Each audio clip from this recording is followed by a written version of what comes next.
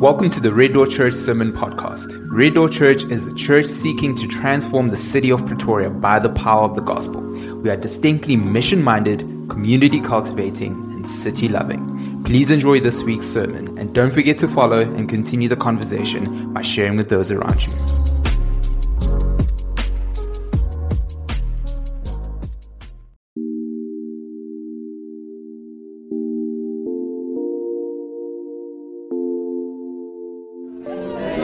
Hello Red Door family and friends, and welcome to our digital gathering. It is so great that we can still feel connected by just watching a sermon together. So please do enjoy the message that's to follow. See you soon. Happy New Year, everyone! From myself, Chris Tusadi, and my family and the Red Door Church family, we just want to bless you and want to wish you a happy New Year. Now, may this year, 2023, 2022 is in the past, 2023 is in the present, it's in the future, and it's here. And may we as a family become closer to one another. May we grow in our relationship this year with God and with each other as we become more mission-minded, more city-loving, more community-cultivating. And I just love New Year's. New Year's is like one of my favorite times of the year because people are so optimistic. People are so encouraged. They're like go-getters. Like they want to press a reset button, forget the past, and try some new things in the future. You can have someone who's like extremely tired from having like a long year, and on the 31st of December, be like, oh my gosh, it's such a long year. And then all of a sudden, the 1st of January, they're like super excited and looking forward to the next year. And the thing is, like this balloon next to me, things don't always turn out the way that we want to. You know, the ideal would have been that this was a helium balloon, and it was automatically floating here as background, as decor. But I couldn't find anything. I had to go buy one and blow it up myself. And now I'm holding it. Like, just holding it by myself. It's not floating by itself. So that's kind of like a segue into what this sermon's going to be about. What this talk is going to be about. This queenly wisdom for the new year. I want us to look at the book of Esther and look at three things that I've learned from Esther, which is things don't always turn out the way you want, and when that happens, God is actually moving behind the scenes, providentially working in order to bring about His purposes. And we, even though we don't have all the information, we don't always know what's happening, have to turn to God and trust in Him with the outcome. So let me read Esther 4, 12 to 17. I'll read from the ESV, and then we'll dive into some of those lessons for the new year. And they told Mordecai, who is the uncle of Queen Esther, what Esther, the queen, had said. Then Mordecai told them to reply to Esther. He said, "Do not think to yourself that in the king's palace you will escape any more than all of the other Jews. For if you keep silent at this time, relief and deliverance will rise for the Jews from another place, but you and your father's house will perish. And who knows whether you have not come to the kingdom for such a time as this." For such a time as this. Then Esther told them to reply this to Mordecai. "Go, gather all the Jews that are found in Susa," that was the capital city of Persia, "and hold a fast on my behalf, and do not eat or drink for 3 days, night or day. I and my young women will also fast, as you do. Then I will go to the king, though it is against the law, and if I perish, I perish." Mordecai then went and did as Esther told him. Now, if you don't know anything about the book of Esther, I would really encourage you to make it a New Year's resolution to go read it. or listen to it on audiobook, or go watch the One Night with the King. Even though they take some artistic license, still an amazing story, amazing movie. Really loved it. Really gives you an image of the context of the time, of what it was like to be in Persia. And the story is so intriguing and so dramatic that you'll be like, wow, how does this even... It's like stuff that you can't even think up. Like, this is what happens when God is the storyteller, and His story happens and unfolds, and those are the best stories. So we found in the story, we find Hadassah, which is the girl's Jewish name, a Jewish girl who gets told by her uncle Mordecai, who to rather use her Persian name, Esther, and she enters into this Britain's Got Talent, America's Got Talent, SA Got Talent kind of talent show, and she wins, and she becomes the queen. I mean, how you can't even make that stuff up. So she becomes the queen because the king, who seems to be very erratic and impressionable, he got rid of his previous queen, and now he needed a new queen. So they had this competition, and Esther won. And the thing is, the king doesn't know she's a Jew. And round about the same time, he and some of his most loyal followers, Haman, they institute a policy or decree that all the Jews in the entire empire should be annihilated on a specific day. Now, this is probably where Hollywood got the idea for the movie The Purge. So what basically happens is you have a whole kingdom who is allowed to legally for one day turn on the Jews, kill them, and steal all their property. Legally, without being prosecuted. So you turn the whole kingdom on a small minority group. That is it's just evil. It's just a horrible situation. And that's why the Jews are mourning and wailing and tearing their clothes and throwing ashes on their head. And when the queen finds out that her uncle is acting in this way, she doesn't know why, and he then tells her, like, listen, all the Jews are going to be annihilated. You're going to be the only one left. But who knows, maybe this, in God's providence, in His sovereignty, He allowed you to become the queen at this time, for such a time as this, for you to step up and stand up and do something you probably would have never thought, but now you can, because you're in that position of privilege and power. She initially says, I can't do this. Like, I'm not allowed. Like, I don't want to die. Like, it's illegal to just enter into the king's presence without being called. And then, it's weird that it's her husband and she hasn't seen him for more than a month. But even she cannot just enter into his presence. And she's like, I could die for this. And then Mordecai gets the message. He then returns and says, I don't think you understand how dire the situation is. We are all going to be killed. Like, all of us. In the whole empire. Like, and don't think that you're going to be escaping because no one knows you're a Jew. It will come out. And eventually you will suffer the same fate. And if deliverance comes from somewhere, from someplace, through God's providence, you won't be accounted as one of us. So you are placed in this position 4 times of this. And then she agrees. And she says, if I perish, I perish.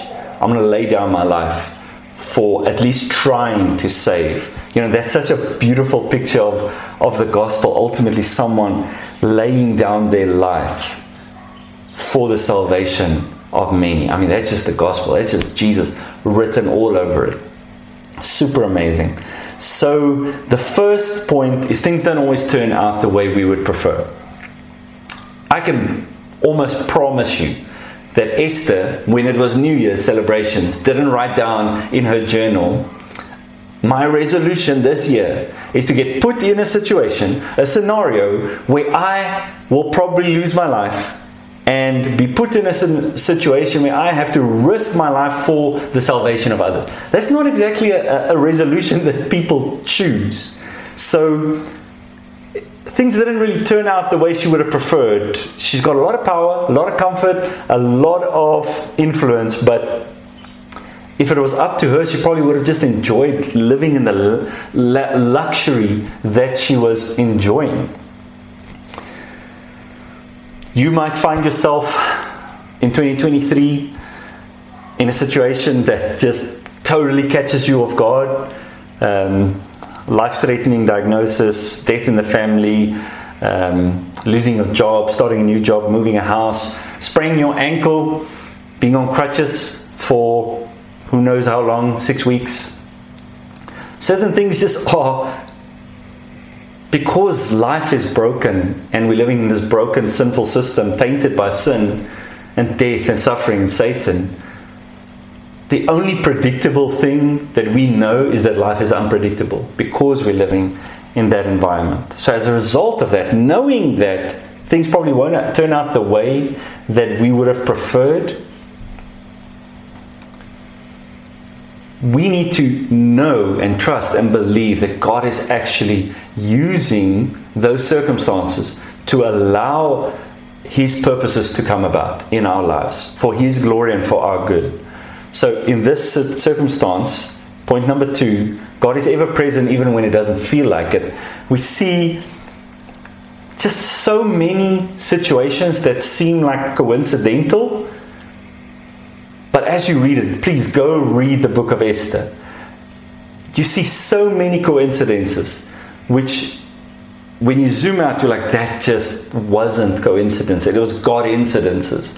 Just God was working in ways behind the scenes to bring about His purposes, even though it seemed like the situation seemed dire. It's kind of like a puzzle.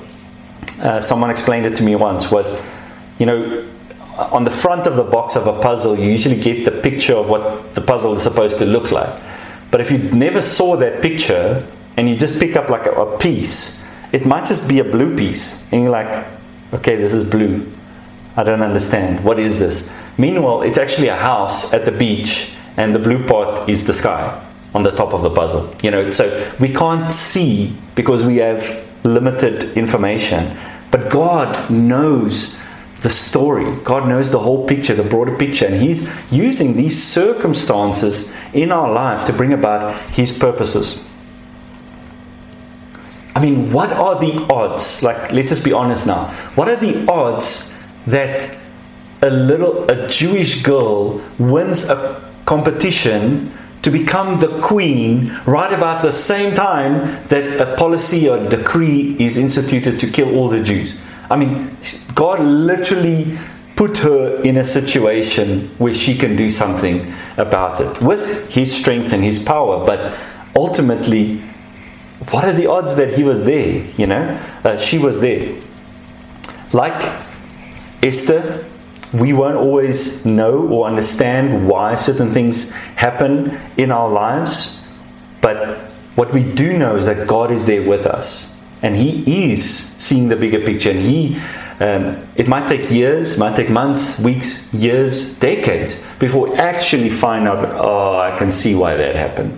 I can see why God allowed that to happen. I can see how God was molding me and shaping me to become more like Christ. In Matthew 28, where Jesus says, I will be with you. We have the encouragement that a loving Father, a Spirit is indwelling us and giving us that comfort that He loves us, He cares for us, He's for us, and He's with us, even though it seems like we can't foresee what's going to happen, and we put in a place, in a situation that we just could have never seen coming. So the final point, how did she act? What did she do? Well, she prayed and she fasted. I think that communicates dependence on God, humility, that you clearly, she couldn't do anything about it. It was out of her control. There's a lot of things in our own lives where we just feel like, I'm powerless. I can't do anything. So what did she do? She prayed, she fasted, she brought the whole community of God's people together. They prayed and they fasted, and that kind of communicates dependence, humility, and they probably knew what needed to be done. She had to go to the king. She had to communicate this information about this evil decree. But I think in praying and fasting, they kind of saw if there's perhaps another way. Is this the wisest thing to do? Isn't there something else we can do that can get the same result?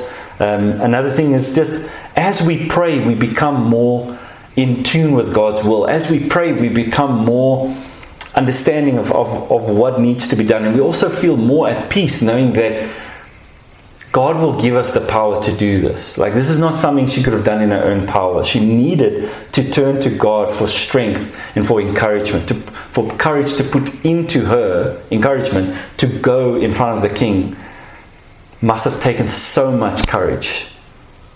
So she does that and have to just trust God with the outcome.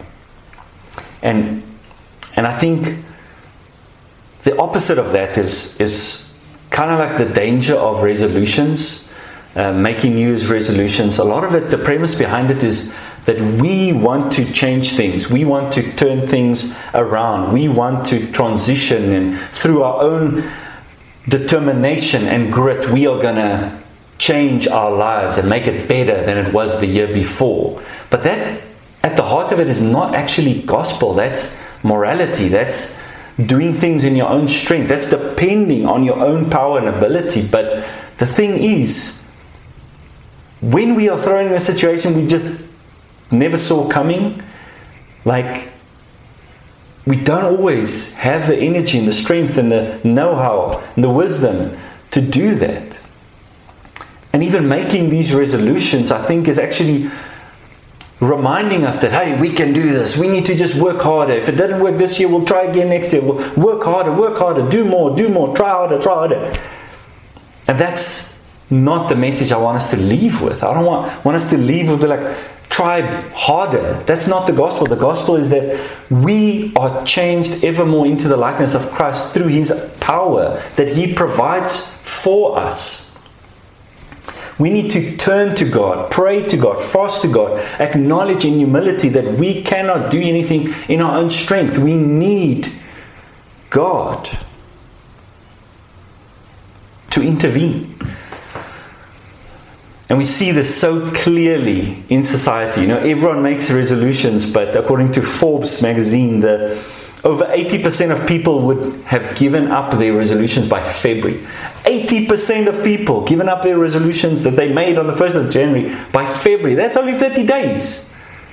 That's not healthy. And that kind of shows us that the model of trying to do things yourself with your own strength, within your own power, that doesn't work. Morality doesn't work. Religion doesn't work. What God is calling us is a relationship of trusting and abiding in Him, allowing Him to work in and through us. Look at what amazing, spoiler alert, God was able to use this young little girl to become queen, to step in and break a law, get pardoned by the king. Even though she was going to get killed, she still approached the king.